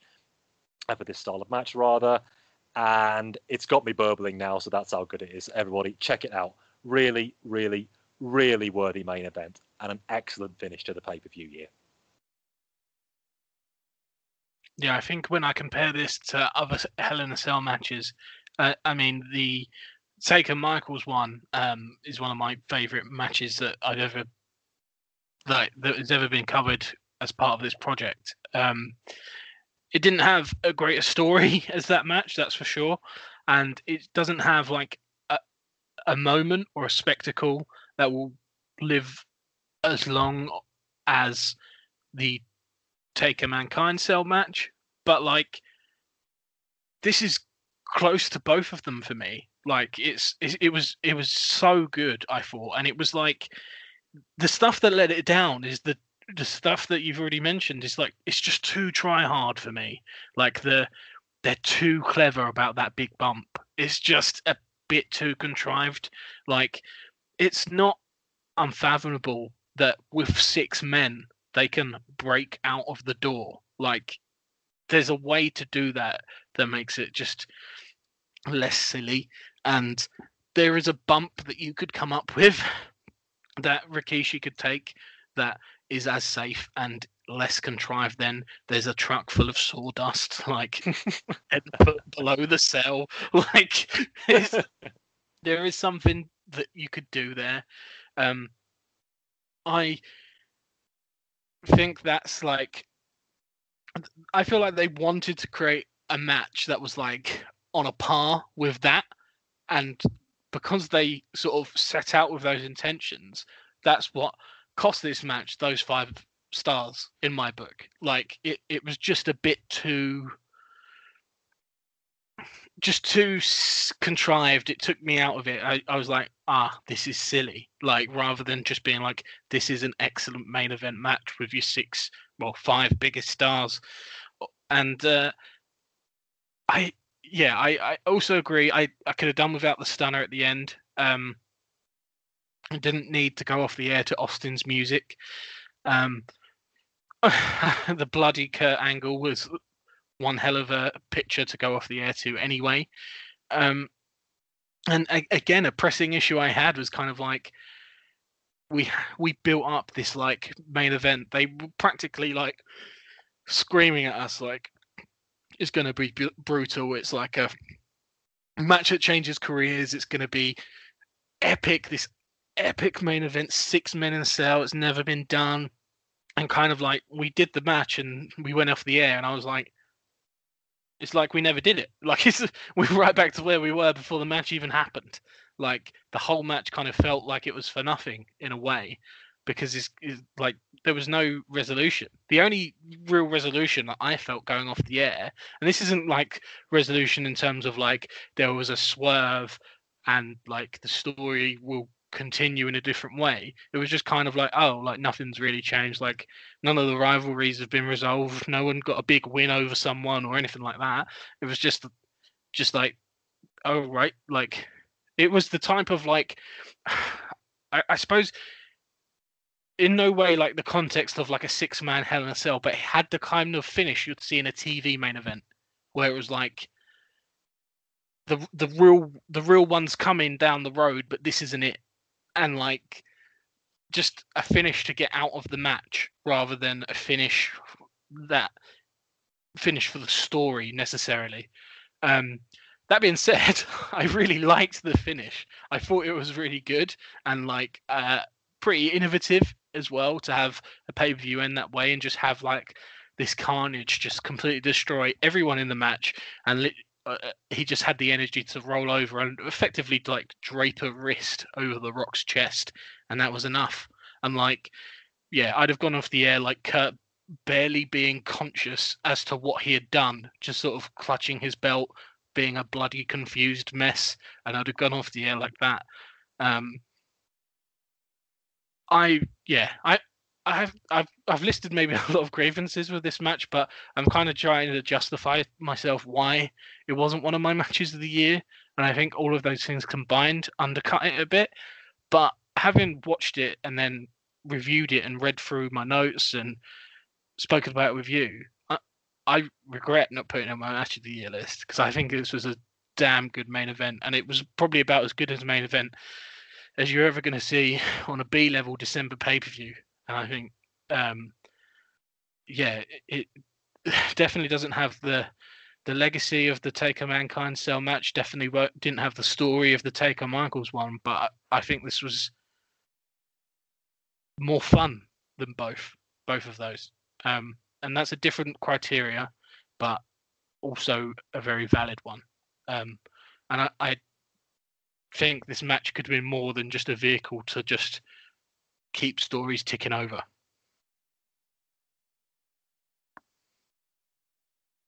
So, with the main event in the books, Rory, your overall thoughts on Armageddon and a score rating out of 10? Yeah, nice easy one this month. So helped by it being in December and having a stellar main event, one of the very best we've seen this year, any year for that matter. Easy 6 out of 10 for me in that regard. One of those where, as I said about the main event, if you took a pass on the show, I can see entirely why you would have done, but give it a second chance over the holidays if you've got a few spare days before heading back to work. I mean, the main event speaks for itself. There's enough on the undercard to keep you going, and that is very much this time a B show, if I can say it, and it treats itself as such up until, and maybe even including, the main event. It's probably a bit harsh to be very, very cruel to it. There are elements I have picked apart in the last hour or so that, if I review this, like I said at the start, any other time of the year, I would ding it on, but I'm going to let it go. Fruits of the season and all that. So for me, 6 out of 10 for Armageddon, with a must-watch main event. Yeah, one of my favourite main events of the year, like a 9 out of 10 main event on a pay-per-view that they basically told you going into, this is a pay-per-view just for the main event alone. So if you bought this show, there's no way you're disappointed with what you got. You were told going in, effectively, this is a one-match show. It was built and promoted as such. And I think that match more than delivered. For a B-level pay-per-view, I think kind of like this is like a 4 out of 10 like undercard. There's not anything too great on it, with like a 9.5 out of 10 main event for me. About as good a main event as you're ever likely to see on one of these shows. And I think a sort of 6.5 out of 10 is where I sort of come down in the middle between those two. I wouldn't recommend going out your way to watch the full show to anyone, but this main event is must not miss. So definitely check out this Hell in a Cell match when you can.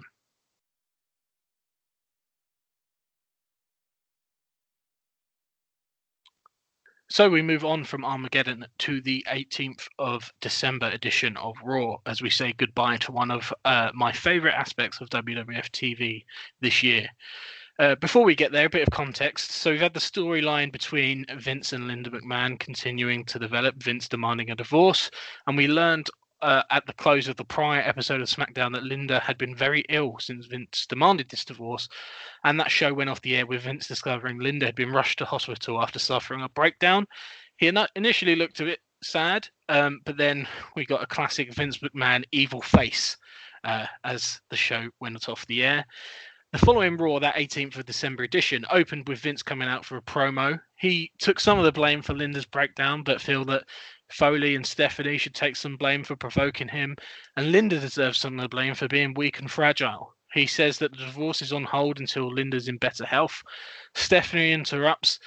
Vince begins telling her in more detail about a night he had with Linda in the back of his car, which he'd been telling her about on SmackDown the week prior as well. Who did you say was in creative control again? I told you. Vince says that he didn't want to marry Linda, but he had to because Shane would have been a bastard. Kurt Angle interrupts and tells us he's ashamed of Stephanie for talking to Vince that way, saying that children should treat their parents with respect. And if he had done to his father what Stephanie does to Vince, he would have been kicked out of the house and wouldn't have won his medals.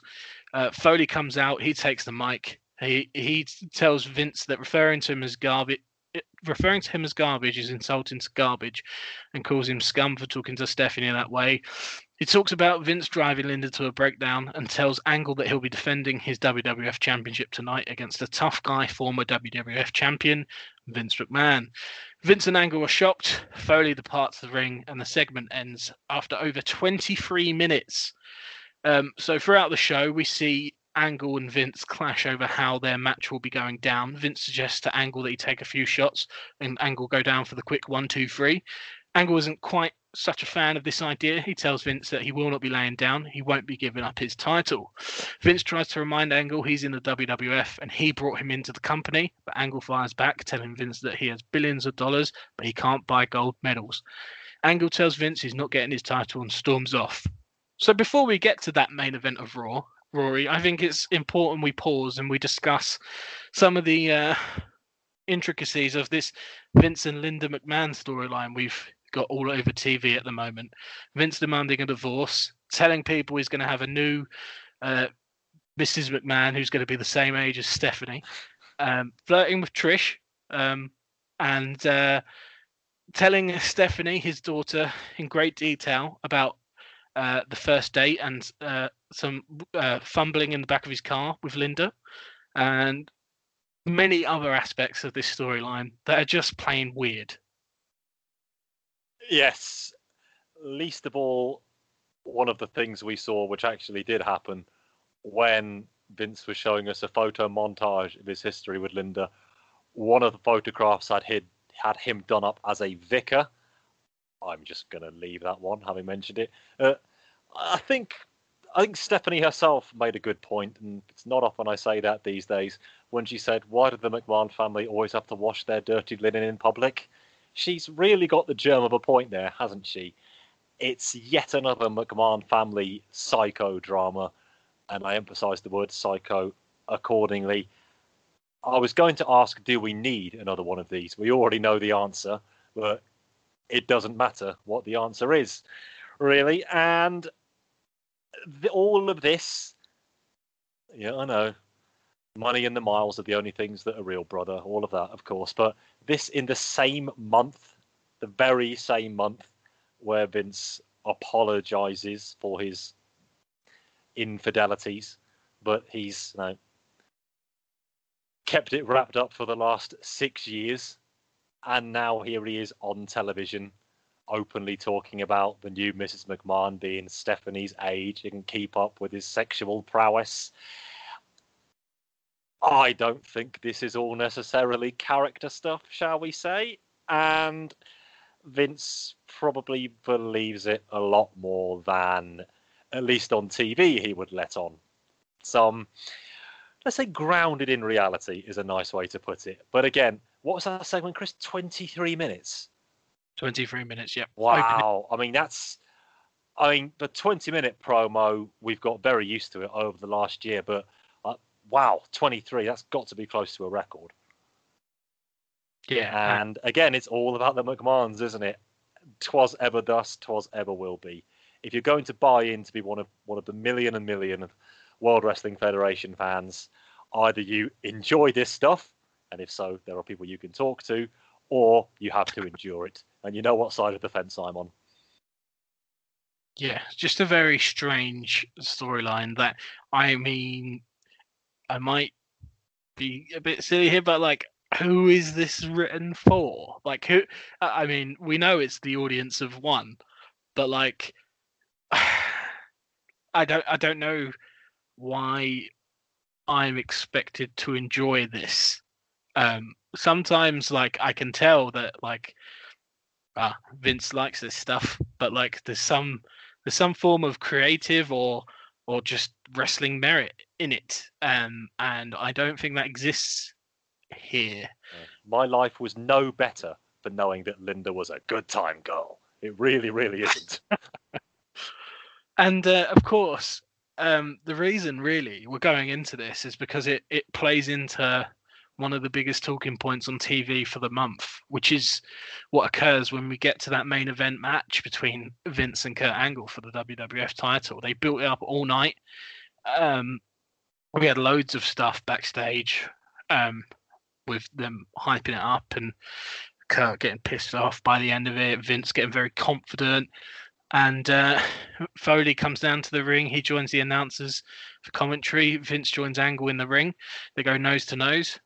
Vince turns. He's got some words for Foley.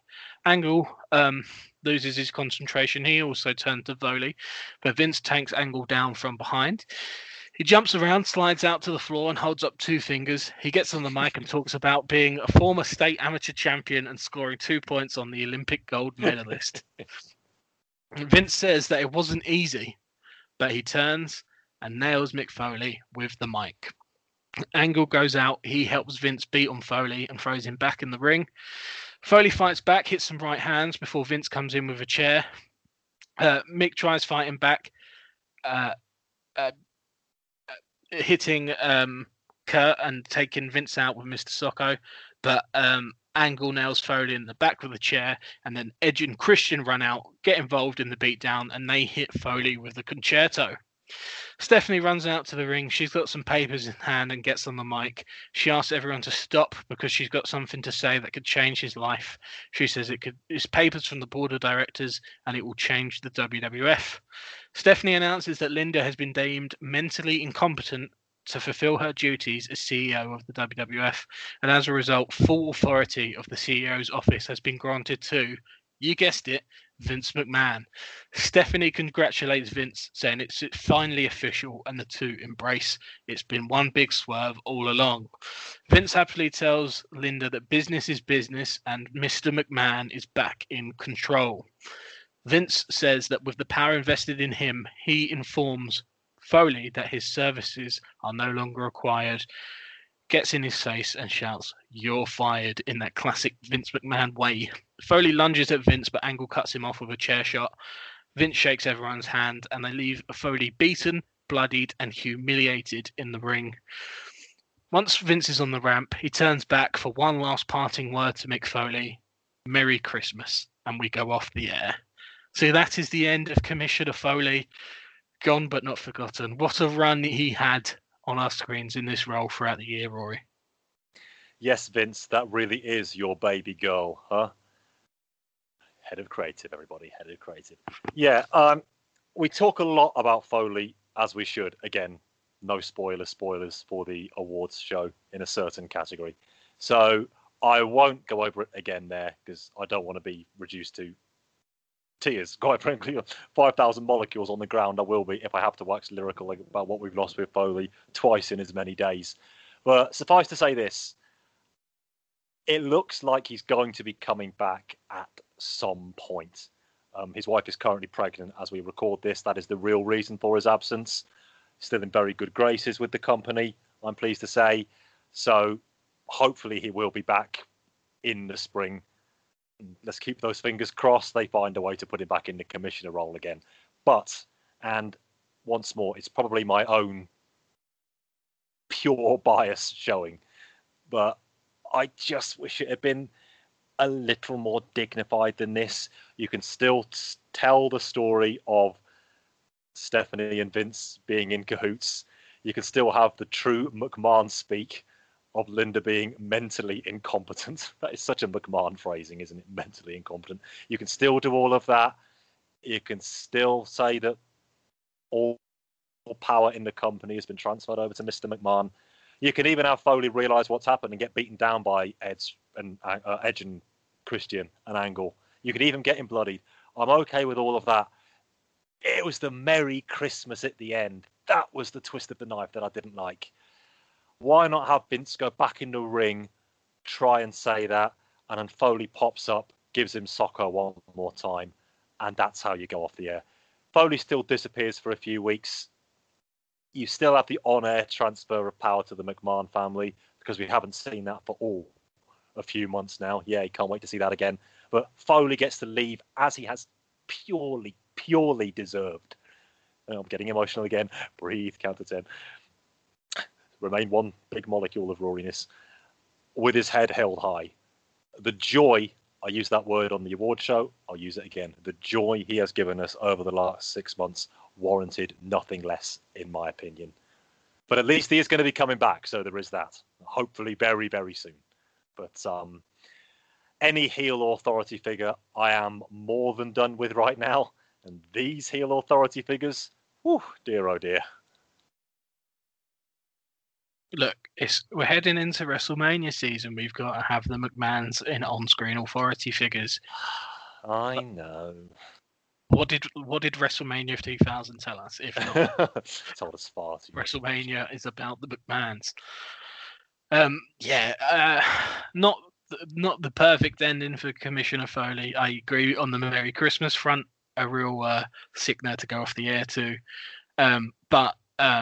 Yeah, a great run. Foley's been one of the high points of WWF TV in a very good year. A credit to the man. I mean, he's also had some of the very best matches in the WWF this year. Mm-hmm. He really can do it all. I think he's just been a breath of fresh air the whole time. He's completely redefined the commissioner role in the year 2000. The idea of like a babyface commissioner is something that could so easily not work in the current wrestling landscape, but it will always work when that guy is Mick Foley, and that's a credit to him. And as Rory mentioned, a lot of good words spoken about him on the award show. So in lieu of not wanting to tread over familiar ground, all I'll say is, yeah, it's been a hell of a run, Commissioner Foley, and it gets back soon. Before we round off the year from the WWF perspective, I always think it's right, as we look forward into the new year, 2001 on the horizon, the promise of a new year and all the hope that can entail. Royal Rumble in January, and WrestleMania 2 short months after that. WrestleMania 17. We're heading there soon. It will be here sooner than we realise. And Royal Rumble. It's often hard because who would like to see win these things? And obviously fantasy booking is a very enjoyable pastime, but so often it so often isn't how things transpire. But Rory, I mean, it's up to you who you'd like to see win or who you think will win the Royal Rumble match, and what do you currently imagine the main event of WrestleMania to look like in a couple of months' time? Yeah, this is where being a smart fan, quite fancy one of those right now, a smart fan becomes a bit of a problem, because I've seen over the last 3 or 4 months what the planned WrestleMania main event is going to be. I was kind of hoping that there was going to be some more on that in the sheets this month, but with it being such a quiet month, there's been very little tittle-tattle to talk of, so we can only go on what we did know before the beginning of December, and that is, it looks like we're going to be getting Austin versus The Rock at WrestleMania. I would presume that is going to be for the WWF title. I don't see them having a respect match or anything like that. You keep them both face, you have it for the title. Our generation's version of the WrestleMania 6 main event, if you like. And now that has been mentioned, I think only injury is going to prevent that from happening. So if Kurt Angle, with the best will in the world, if he is still world champion again, by the time you hear this show, he's probably done well. I think he's going to have lost the belt by our next recording. If he holds it past the Rumble, maybe a couple of Raws and SmackDown afterwards, he can count himself very lucky, because he's not taking that belt into Mania, folks. A year too early for that to happen. I'd love to see it, but he's going to be dropping it to one of Rock or Austin in the next few weeks, I think. You probably don't want to have a title change and a huge Rumble win on the same show, so they might hold it back for the February review.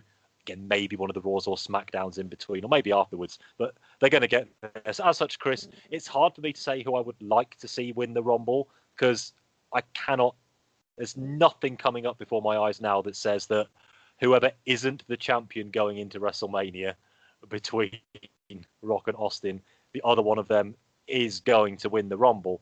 And Austin's already won 2 in a row.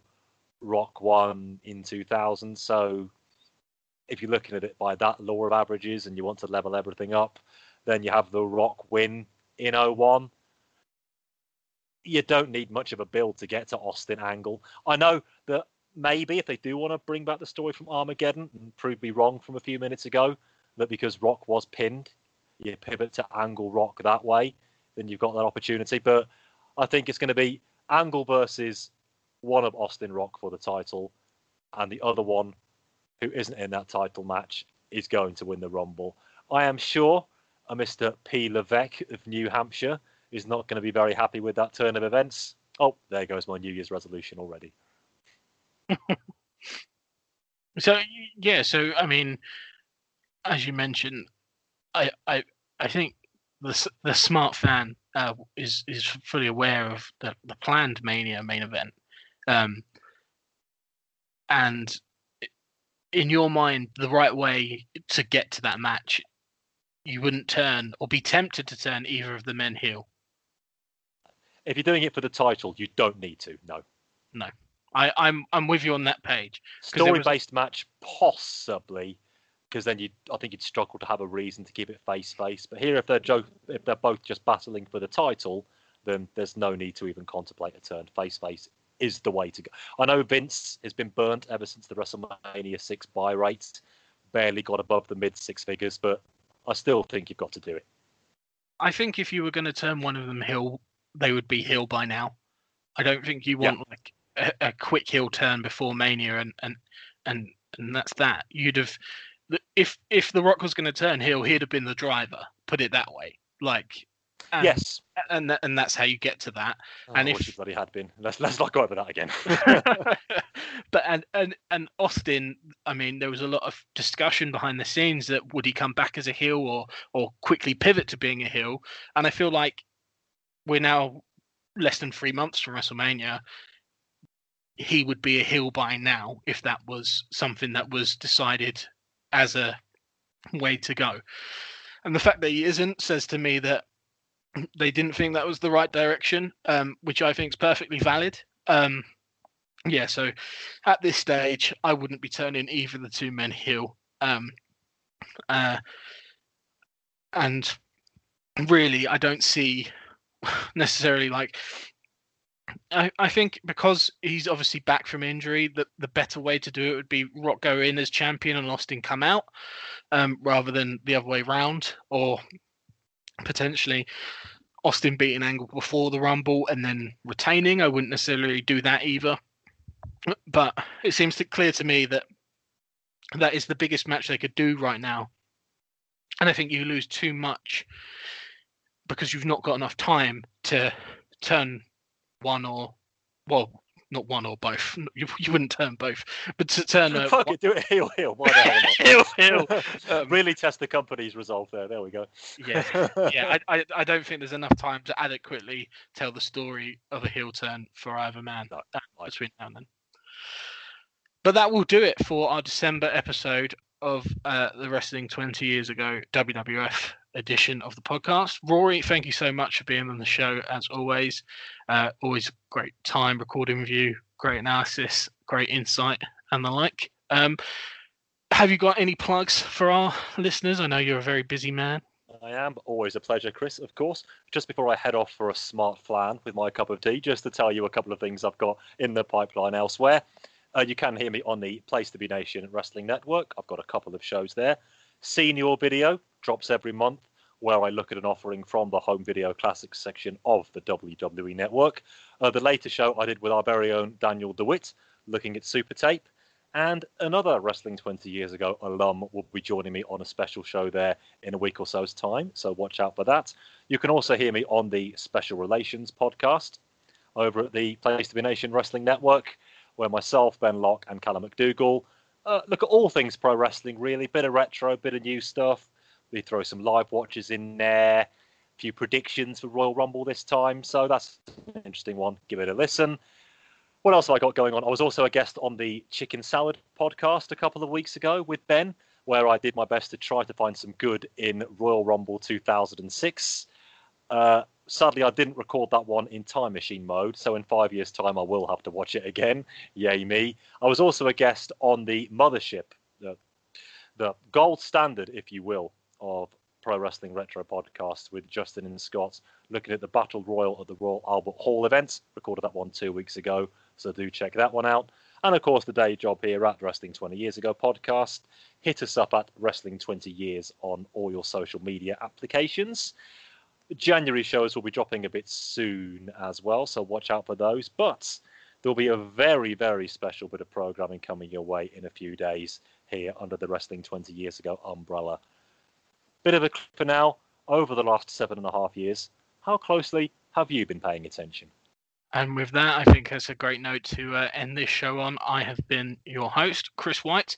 Thank you very much for listening, and until next time, goodbye.